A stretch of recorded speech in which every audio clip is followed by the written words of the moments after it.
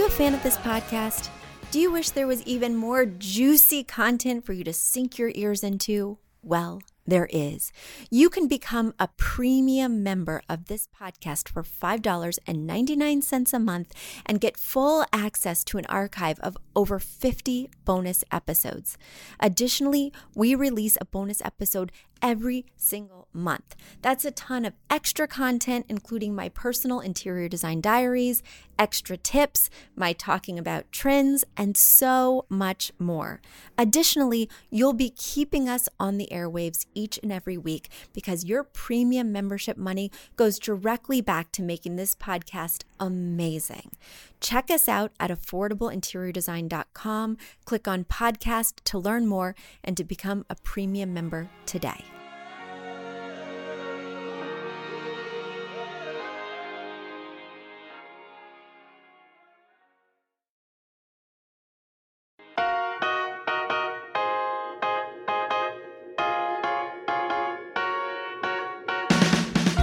You don't need a high-end designer or a lot of money to get a luxe look.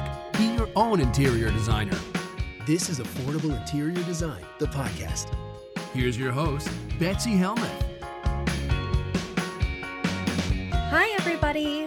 Back with you for another exciting week. It is snowing. As my son says, Mom, I think this qualifies as a blizzard. Yes, it is blizzarding here in the New York area. But luckily, our guest is joining us from a place that's only getting rain. Callahan is here. She owns Decorative Block and Associates, and she's going to tell us all we want to know about designing for hotels. I have questions. It's so different than residential or either other commercial projects that I work on.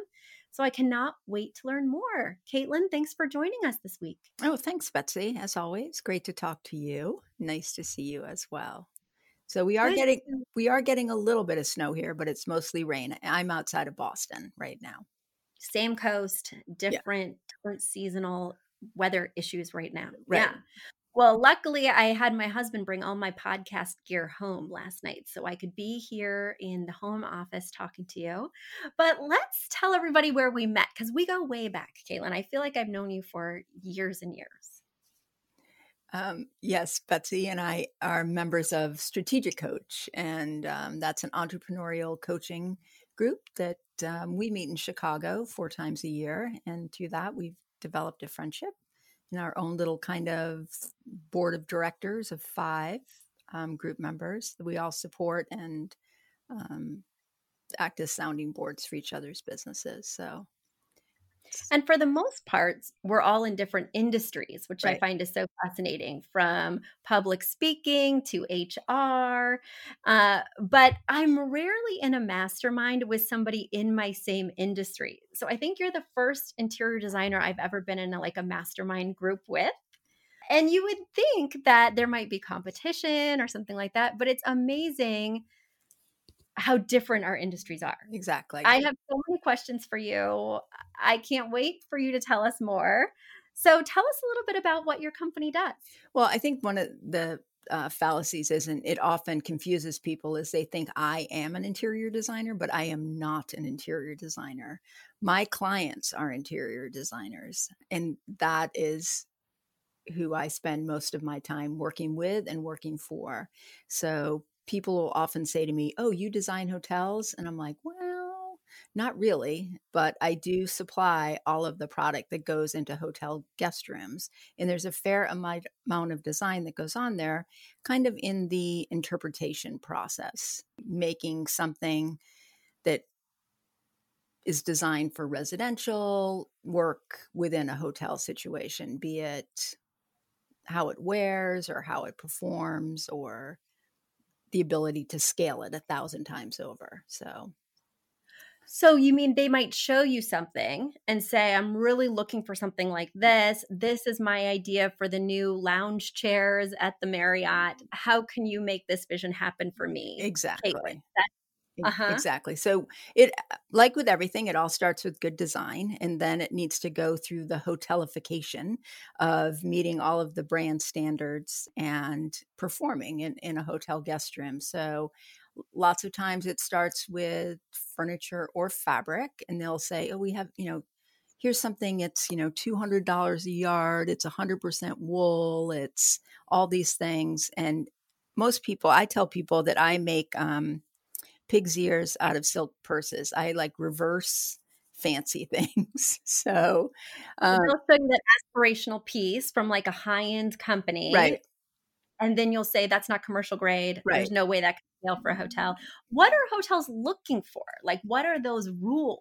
Well, I think, it's a lot of it's driven by the brand standard. So obviously something that is for courtyard is very different than something that's for a Four Seasons. But I do think there are some standards that go across the boards. And that is, in fabric at least, it's durability.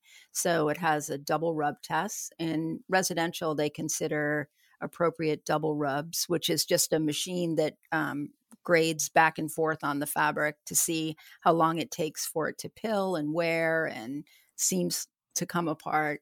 In residential design, that's 15,000 double rubs is the standard. In hospitality design, that's 35,000 double rubs. And there are brands that require 50,000 double rubs. So that kind of makes for a difference. But of course, the designer doesn't want to give up that lush look, the aesthetic. So it's kind of, trading out fibers, maybe using polyester instead of rayon, never using silk or things like that. So I've been in this business for a long time though. And what's really nice is that man-made fibers have come a really, really long way. Polyester used to just be slick and slippery. And now the nuance of polyester is unbelievable that you can't really necessarily tell that, Mm-hmm. this is made of plastic. So, Right, but it needs to right. perform that way. So, Now, when you're talking about those standards, that double rub test, is that highest level something we might think of like Sunbrella? well, Or Sunbrella is interesting because it performs in different ways, but it's a solution dyed acrylic and it doesn't have high double rub ratings because acrylic pills very easily. So, oh, whereas you can clean it with bleach and you can get it wet and things like that, it doesn't have a real high double rub. So, when I do outdoor fabrics, I tend to use a polypropylene, which has a much higher rub rate on it and doesn't pill as easy as like an acrylic would pill. I want to take one of those machines when I'm like clothes shopping Right? because all my sweaters pill. Yeah. And I Yeah. just want, That's a comment. You know what? That it's funny because my daughter is always calling me on looking at labels saying, "What do you think of this?" A lot of that has to do with a combination of fiber, obviously acrylic pills, but putting anything like wool and rayon together. Just the difference in the fibers, they're just going to rub up against each other and make those little balls. Or when you buy cashmere, you buy something that's like, oh, it's cashmere. And then it looks like junk in about a year because it's all short fibers that aren't twisted nicely together, really tightly long fibers. It's just short little junky fibers mm, and they kind of untwist and make little balls. So, yeah. these are really, tips that you learn that apply across the board Yeah, from interior design to apparel. I love exactly. it. Well, and it's such a different thought process. At affordable interior design, we go with what's in stock. Right, Maybe there's 20 fabrics available. And we're looking at it for residential use. So, of course, we're thinking about durability with it being a performance fabric for a cat's hairball, right. but we're not thinking about lots of different people being in this space. Exactly. Are there other guidelines, besides fabrics? Yeah. What are they looking at for like dressers? So for seating, there's something we call the 300-pound test, and that is for a 300-pound person to like plop their butt down in something from a standing position and the legs not to splay out from underneath them. So in a residential chair, you might have something that has no stretchers, just, four lovely little legs that then would have to be reinterpreted to have more support in it. And that's obviously you don't want your chairs to fall apart, but it's also a liability issue. You don't know what people are doing in these hotel rooms, so you can't have things that are going to fall apart and people be hurt and you be sued either. So that's a thing. And with case goods, which are like dressers and desks, bathroom vanities, nightstands, headboards, we say that those pieces need to withstand two bodies in motion. And that's where I'm just going to leave that. So yeah. Got it. Yeah. Got it. Yes. No, I remember because we were at Strategic Coach, we had a breakout session or something, and you told me this 2 bodies in motion rule. Mhm. And first of all, I think that should apply even to residential spaces, Mhm. let's be clear. But I think in hotels they should do like 3 plus bodies or more. We just don't know what's Yeah, we happening don't know there. what's going on in there, and we do not want to know what's going on in there. There's a lot of liability. I was staying in a hotel for Strategic Coach. Well, it was a motel, let's be clear. And found a can of Cheese Whiz under the bed. This is not a place that Caitlin's company had anything to do with, but I did commiserate with her afterwards. I said, I just found spray cheese under the bed in my motel. Yeah. I think I've got to No, get out right now. I think that was a housekeeping miss on that one. But, that's interesting that I say housekeeping miss because what people don't really understand in hotel design as well is one of the final sign-offs on design is from the housekeeping staff. So we'll do Really? a model room, and then the head of housekeeping will come through and determine how long it's going to take to clean that room with like, oh, you have 2 shelves underneath that nightstand that needs to be dusted. You have 6 pillows that need to be moved. You have a duvet that I have to crawl in and out of. You have, this kind of valance that needs to be vacuumed, because then that determines, they set a time on how long they think it'll take to clean that room, and that determines the rate of housekeeping. So if you say a housekeeper has like a 7.5 hour shift, if they have a room that takes them 35 minutes to clean, they might be able to do 11 rooms in a day. If they have a room that takes them 45 minutes to clean, they're only going to be able to do 9 rooms in a day. So anything that's like super high touch in hotels that aren't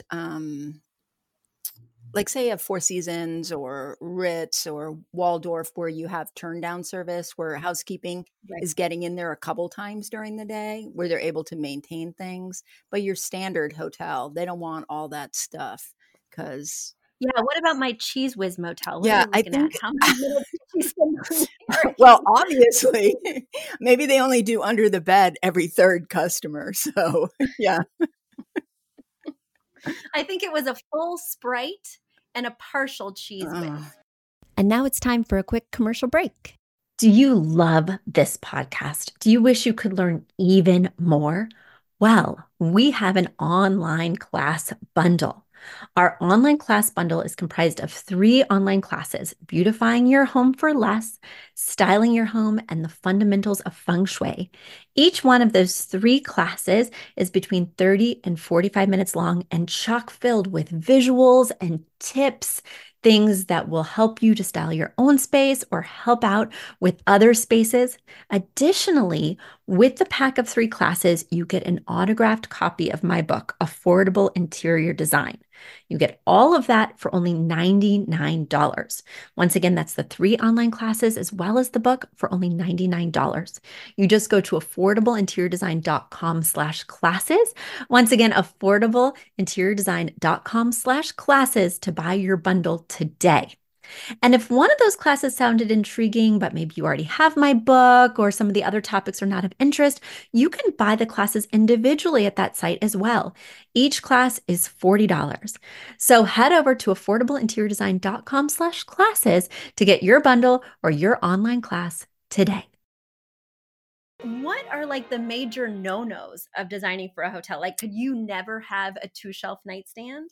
Well, you could if you had housekeeping where they wanted it, where they were like, that's not a problem. We want that extra. I think depending on the brands, like not a lot of mirrored finishes. That's hard because that's fingerprints. Some high gloss lacquers, depends on like where you put that. If it's kind of low enough down where it's going to get hit by a vacuum cleaner in the vacuuming process, things like that. Anything that's in the bathroom, if you're doing vanities, we usually put like stainless steel. It's usually made out of marine grade plywood. And then we have like stainless steel ferrules on the bottom of vanities because it's a wet mop area and you can't have mops hitting it. So you have to really think not only how is the customer using it, but then how is the room serviced as well. So That is so Yeah. interesting. And so it sounds like you not only work with the designer, but then also the fabricator of like furniture. So you're not just selecting pieces from a hotel friendly catalog. You might be making these things from scratch, Everything I do you is know? custom. Everything. Yeah, Really? everything I do is Oh my, custom. And I think that is one. I've been hanging out for 3 years and there's things I do not Hey, know. my whole family doesn't understand what I do for a living, Betsy. So 3 years in, you're you're a lot more ahead. Just put on this podcast, Yeah, Caitlin. yeah, Yeah. At Thanksgiving, just repeat, play this. yes, Yeah. exactly. So yeah, everything I do is custom. There's really nothing off the shelf. Some of the fabrics I do are off the shelf, but most everything needs to be tweaked in some way or another. And one of the things I also do though is I develop brand standards with hotels. Like I work with Hyatt and I do all the Hyatt fabric for Hyatt Place. So that's kind of one of those things where it's in every Hyatt Place. Some of the companies I work with do a lot of Marriott program guest rooms. You know how you go and you stay at a hotel and it's like, oh, it's the same hotel, you Mhm, know kind of mhm. what to expect. Well, those are brand design standards that they just roll out because that just turns a hotel faster and is better for the investor without having to do all this little, you know, ditzy change this. They just want to get their heads in beds and get the Well, revenue I have a going. question about this Yeah. though. If you're picking like the brand standards, picking the fabrics that will be used throughout, picking the wood stain that's Yep. used throughout or whatever, aren't you a designer? This sounds like design to Well, me, Caitlin. my client has the final say. I bring them the opportunities, but I bring them the solutions, but I'm not the only one bringing them the solutions. So then they choose. And then from there, it goes into the purchasing process where maybe I've developed some case goods for the guest room. Well, then that goes out to bid to 3 or 4 different manufacturers. And pricing is obviously a huge driver as well. So kind of understanding what Right. the market will bear before you get too far down the road is a good way to manage at least my own expectations. So, yeah. Yeah. Right. Yeah. Right. Well, how does that trajectory look from like the process standpoint of designing for a hotel? Well, the timeline, you mean, per se, Well, or? just maybe not the timeline could be interesting too, but just from the time that they decide they want a new Mhm. look for say all their rooms to the time that it happens. Of course, I know there's a lot in Right. between, but just like that bird's eye view, what does that even look like? So, I mean, you know, the brand or the owner comes out and they say they want to redesign. That's probably, from initial design, and it's usually the big concept, not, the designer just pulls their wish list of lovely things and presents that, and that's usually a couple month process, and then they get people like me involved in trying to make their design real. But Mhm. then there's usually a model process, and that adds, I want to say, depends on if they're doing furniture or not, that can add anywhere from like 8 to 16 weeks to the process. And then from there, and I think this is the biggest thing that I always laugh with my clients about. Oh, the documentation for hotels is unbelievable. The process of writing specifications is so detailed that you have to, every single room, like it's not stacked on top of each other. So, say an old hotel like the Plaza in New York might be 250 rooms, but it has 155 different room conditions. And all of Oh, those wow. conditions have to be taken into consideration. So it's like, oh, sofa number 107 doesn't fit in these 3 rooms. So now we need sofa number 108. So it's all of that kind of pre-documentation so that so manufacturing is correct and that the installation works, but it's usually a 24-month period from the first twinkle of the eye until the hotel opens if it's not a new construction. That said, if it's a brand, like if it's a Courtyard and you're a new developer and you're like, hey, I want to make this into a Courtyard, because everything is preloaded and all you need to do is say, I want the yellow scheme or the blue scheme or whatever, then that's a much shorter from first twinkle to open period. And that's why people go with that, because it just moves things along. Right. They can just plug and Yeah. play, maybe modifying floor Right. plans, but still get the blue Right. scheme for small rooms, Right. the blue scheme for Right. medium Exactly. rooms. Like all the heavy Mm. lifting has been done. So, yeah. Right. Right. And everything. Because then there's the other issue of like flame Yes, retardants, I would exactly. imagine. Mhm. So then, well, that's another great thing about polyesters too, is when I first got in this business, everything was cotton at the window or silk, and we flame treated it. And, all of that stuff is so toxic and also bioaccumulative, which means that, we've just been absorbing it forever. So the fact that you now have really nice looking polyesters that people can't tell if they're silk or cotton or whatever without, giving them a real touch, that are inherently or intrinsically flame proof, then they just, come off the loom that way, which is great. And then we don't have to worry about the coatings, the toxic Right. chemicals. But there's a big thing going on now with stain treating, and Mm. that these carbon neutral finishes is what people have been pushing, because all of that stuff is super toxic too. And you think, oh, I can't, I want to protect what I have. Absolutely. But the thing is, if you're using polyester fabric, it can't suck in a stain like a cotton would, because it doesn't absorb things. So if you're using a Mm. cotton or a rayon or viscose or linen, that'll actually pull the stain in. Whereas a polyester, it'll just kind of sit on top and you can just wash it out. It doesn't actually become part of the fiber like a stain on a natural Mhm. fiber would be. So, Mm. yeah. That's Yeah. interesting. You know what I hate? Just a What? sidebar, because this is my show. I can talk about something I hate just as a sidebar. I hate viscose. Viscose. Yes. I hate it. And I hate it. How do you feel about it? well, I have a billion opinions on it, but let me just give you the short the short run on viscose. Let's talk the dirt on viscose. Okay. First thing is, it is hydrophilic. So if you use it, reacts to the relative humidity in a space. So if you have it Oh, well, let's tell people what it is first. I went right into it because I was just feeling it. But tell us the formal definition, because I only have of what, applications with it. viscose? And Okay, yeah. so Mhm. viscose is basically rayon, and rayon is a fiber that's made with cotton and wood linters. So just cotton fluff and then wood pulp. And it was Oh. invented, I think, for World War II as artificial silk, and used to make parachutes and things like that. So it was kind of it's the first like real synthetic fiber, and it has a lot of uses. You see it in ready to wear all the time. Yeah. Yeah. Yep. And it is in home furnishing fabrics, and it's kind of lovely and soft and can be very lofty. But at the window, if you use it in drapery, like in a residential application, you'll notice like when it's damp out or humid in the room or the air conditioning comes on, the drapes start kind of bagging and stretching because they're absorbing the moisture and getting wet and pulling down. And then when the heat comes back on, they shrink back up again because it has this kind of memory based on humidity.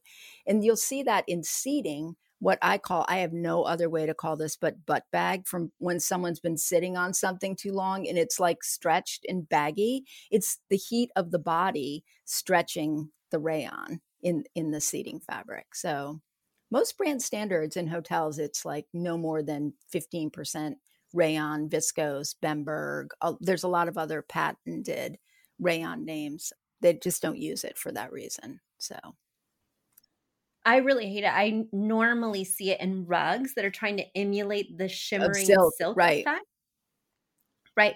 And the thing that I find is that even spilling water on a viscose Yep, rug will yep, stain it right. forever. Like it will not come out.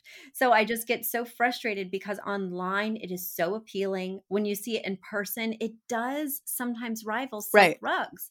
Like I've gone into high-end rug stores and seen a silk rug and then seen a similar viscose option at a retailer. And I'm like, oh my gosh, they look so great. And viscose feels so great. And then you spill one glass of Yeah. water. I'm a spiller, Caitlin. We know each other well, but you may not know that about me. I'm a Yeah. spiller. And then it's Well, I think ruined. one of Like, the great things about viscose rugs and why people love them is they have a great foot feel. They feel great barefoot. And I think they're a good bedroom rug for that reason, like something that's not high traffic, high drink, But I actually had a friend who had, speak for yourself, yeah, Caitlin. Speak yeah, for yourself. My bedroom is high yeah, drink. We need 3 bodies in right. motion. I hope so, Betsy. Now we really Yeah, know each other. exactly. So, But the third body is oh my yeah, dog who's like jumping on the bed all day. exactly, Yeah. exactly. But I think I have a friend who had a custom viscose rug made for her for like a hallway or something. She's like, I spill what? It's like a yellow rug. She said, I spill water on it, it turns gray. It makes no sense whatsoever. So she moved it into her bedroom and she's like much happy with it in there. I'm a wool rug person all the way. So I do find that sometimes those can be really itchy, like a 100% yeah. wool rug. Like if you're playing with children or playing with the dog, and you're wrestling, I'll get up and I'll have red patches on my arm from the Well, wool do you rug. think that from the weave? Are you talking about like a cut pile or are you talking about It's like a crate and yeah. barrel rug, like a crate and barrel. And not all the time. I do find that different types of wool rugs do different Mhm. things, but I had a wool rug from Overstock. I had these brand new babies in Park Slope. They'd roll on these rugs. I'd be playing with them, and we'd both have these huge red patches on our That skin, is so weird. just like we'd worn a wool That sweater. is so weird. Yeah, and I don't have sensitive skin. So Hmm. anyway, fun fact. But I wanna take it back a Okay. little bit. How did you even get into this? Because I actually was under the impression you were an interior designer Yes. as well. Oh no. Oh no, no. I have no idea because you really must be like their best buddy. You're really making them look Yeah, that good is or telling them how to bring their vision to life in a way that will get acceptance by these yeah, companies. I look at myself as a solution. That's kind of what I try to provide and because I do this all the time, I help people write specs, be it for how to write a drapery spec, how to write a roller shade spec, how to write a furniture spec because specification is huge because you want what your vision is and so you have to call out every little widget to make sure who's ever reading that draws it correctly and gets you what you need. But how I get into this is a little bit crazy. I'm a textile conservator. I have a master's in conservation and restoration and I thought I would go to work in a museum and spend my life slaving over some tribal robe, analyzing stains and recreating darning things to make them perfect again. So I don't know, I did that and that I decided that I would do that again when I'm 80 because it's really laborious and I didn't find it that fascinating at all. And I really like business. So I went to work for a company called Scalamandre, and they are, I'm not sure who owns them now, but at the time they were this super high end residential line, but they had a restoration division and they were restoring historic houses like the State Department and the White House was my client, historic Newport, all those mansions, things like that. So I could use my textile background in working with their committees and understanding textile history to kind of redevelop and reweave things that they already had on site. And then we would go to mills in Europe, some of the original mills, we'd like do all the color analysis, all that kind of stuff just to, That sounds yeah, amazing. it was fun because it was a lot of kooky people like museum people, which I really love, but it was also driven by like an end date. So it wasn't just going on and on and on. So there was a start and a closure to a project, but it was fun, like going in and out of all of those places, the back entrance to the front entrance to every mansion in Newport and looking in people's drawers and I love that yeah, stuff. We go to Rhode Island, and every year we take at least 2 uh-huh, home tours on our vacations because I just can't get enough of that stuff. it's Uh, amazing. and I always thought, the knowledge of what's in a textile, what era something is from, what exact Pantone color that is, all of that I always think is nice to have. But for my business, it doesn't help the bottom Right. line at all. It doesn't help my customer at all. We're not doing anything custom. But I always thought if I had another side of my brain, I just want to know all the history of the fabrics. I want to know every little thing about it. It's like I want your brain to be in my brain and live Yeah. alongside. Live alongside. But I could just take you out for drinks and ask you more about Yes. physics. So there we go. Well, that is really Yeah. fascinating. So when I 'Cause I did went not to work for them and I was doing restoration stuff, another job opened with them to be selling on the road. And my first hotel client was Four Seasons because I worked in Eastern Canada as well. So that's how I got into the hotel thing, working with them. And what I really, really love about hotel design is it's great design. It's driven by great design. And there's a lot of process. I'm a good process person. And there is an end date to it. And it's not personal. So you can put something together and, the guest isn't calling in and saying, hey, um, I don't like the tassel on this lamp. It's not that. It's just, But don't you have isn't that like head honcho at the Four Seasons being like, "I don't like the tassel on that lamp," or do they just wanna get it well, I moving? mean, obviously everything is like a negotiation, like the tassel might go because people will steal them, that kind of thing. So, but it usually isn't driven by like, I don't like this beyond once the original design has been accepted by the owner or the brand, or it just is. Once the overview has been Yeah. greenlit, they won't nitpick the Right. details unless it's not Right, and practical. that's why they do model rooms, is so before they scale it 500 times or 200 times or 1,000 times, they realize, "Oh, yeah, we like this flow, we like how this sits, we like how this looks, or this is a good scale, or, this says what I want this room to say," kind of thing. So, yeah, it's insurance policy. Right, right, and kind of that testing ground. Do you ever get to go on site to those I models? do actually. I don't get people always say to me, "Oh, are you, like I'm working in a job in Paris right now." Well, obviously I'm not going there right now, but I don't get to go see everything. But lots of times I'll do walkthroughs, especially with furniture. I'll meet a designer down on site after a model room to do like a walkthrough of, you know, let's fix this. How do you want to change this kind of thing? It just expedites. Yeah. Yep, And then also right. I see a lot. I work in Boston and Chicago. So if there are any of the people who I work with doing projects in those cities and something's gone awry, they'll be like, can you stop over at XYZ and like walk them through this kind of thing. So mhm. Interesting. Well, and so you talked about the best part of the job, but what's the most challenging part? What's that part that you're like, "Oh, this," you have to have chutzpah if you wanna enter into this element of the job? I think the most challenging part of the job for designers is documentation. I think the most challenging part of the job for me, and I've been doing it for a while, so I get this, is I can work really hard on something for 2 years and then not get the order.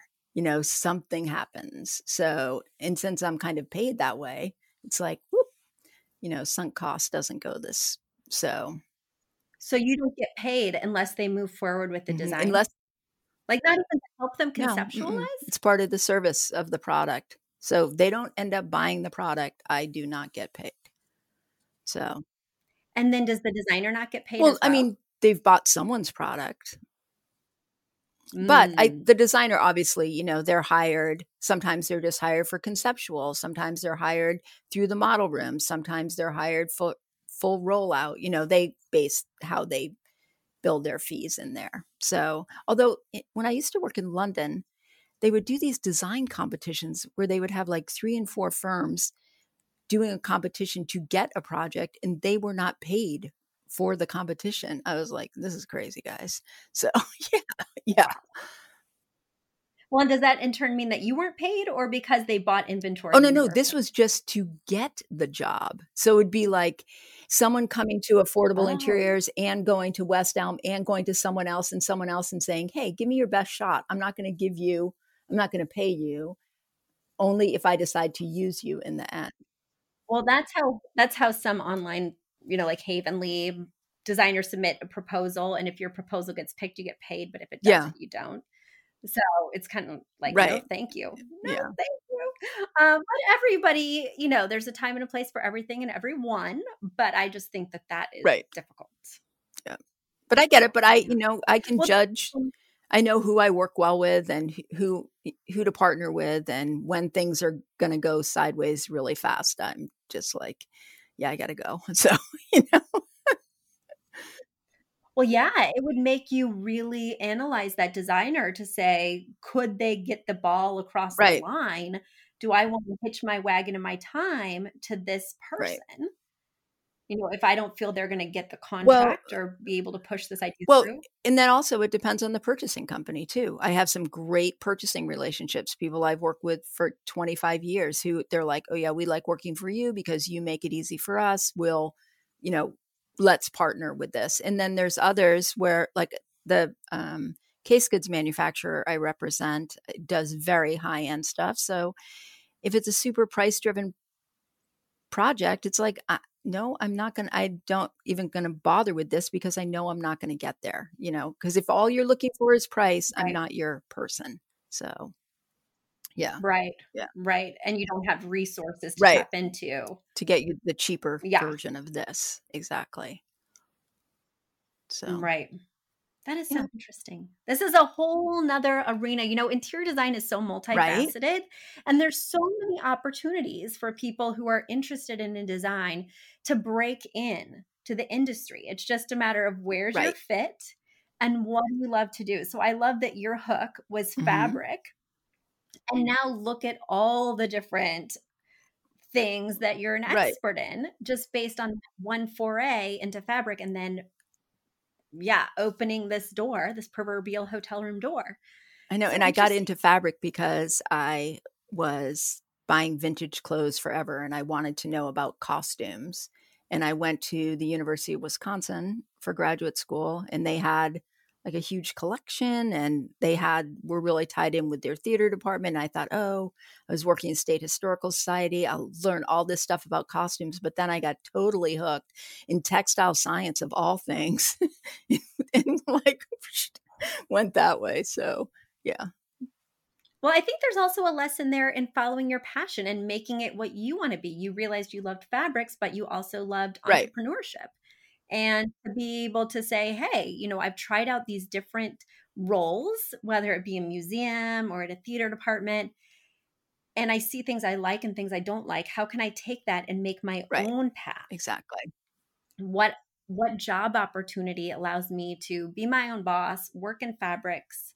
What Right. does that look like? Exactly. I couldn't have made Yeah. this up. Seriously. I really, I'm like, oh, this works pretty well for me. Thank you. So, Well, I have so many more questions, but we'll have to save it part two. for, a time. Yeah. Yeah, either part two. 'Cause I would like to take some deep dives. I've always said in my free time, I'd love to learn about the weave of everything, all these different details that we just don't utilize. But it's nice to have that background. And I think not only does it give you confidence, but like I didn't even know about this double rub Yeah. test, right? You can speak in a different way that's really compelling. And I work in a lot of commercial spaces, but again, it's all retail. We're not doing anything from scratch. But even knowing how the process works is just kind of illuminating when we're thinking about the items that are even available at, say, Wayfair. What kind of tests Right. has that gone through? What kind of spec sheet does that have? I'm just intrigued. I'm leaving this podcast with even more questions. So, yes, Caitlin, we've Okay. got to have you back. But more urgently, we've got to meet for tequila in Exactly. Chicago when Please. all this madness is said and Exactly. done. So, thank Thank you so you. much for coming on my podcast. Now, where can people find out about you, Well, your my company is company? Decorative Block and Associates, and that's our website as well. And we actually have a little blog on there with some little handy facts and details. And if any of your listeners, you want to gather up some more questions of people need to know about the pills in their upholstery, I'm more than happy to come back and do a tech session on how to work around things. So, yeah. I would love that. I also have some metal finish Okay. questions, but we'll save that for part Yes. two. Um, digging deep with Right. Caitlin Callahan. Exactly. Yeah. Well, we're going to put a link to that blog in our Okay. show notes. So that way people can head to affordableinteriordesign.com/podcast, click on the link, go directly to that blog because I want to Okay. read it. And I can't wait to have you back. But in the meanwhile, stay safe, warm, Yes. all the Thanks, things. Betsy. This has been great. As always, really nice to see you and catch up. Yay! I feel the same. I feel Nice. just the same. All right, everyone. Well, we will be talking to you very soon. And until next week, Bye. You've asked for it, and we have answered the call. For years, you've been saying, Betsy, you're talking about all these great design concepts, but we can't visualize them. You're describing the picture that the listener sent in of their problem, and we wish we could see that picture too. After all, a picture is worth 1,000 words, and I do my best to describe them, but there's nothing like seeing it for yourself. And that's why Affordable Interior Design, the podcast, now has a YouTube channel. Not only do we have a YouTube channel where you could see recordings and clips of these podcast episodes, we also have an Instagram, a Facebook, and so many other exciting things. You should check it out. Head over to affordableinteriordesign.com/links. Once again, affordableinteriordesign.com/LINKS. Links. And when you go there, you will see links to our YouTube page, our Instagram page, our Facebook page, and more. Please check it out, follow, and subscribe so you can see everything I'm talking about.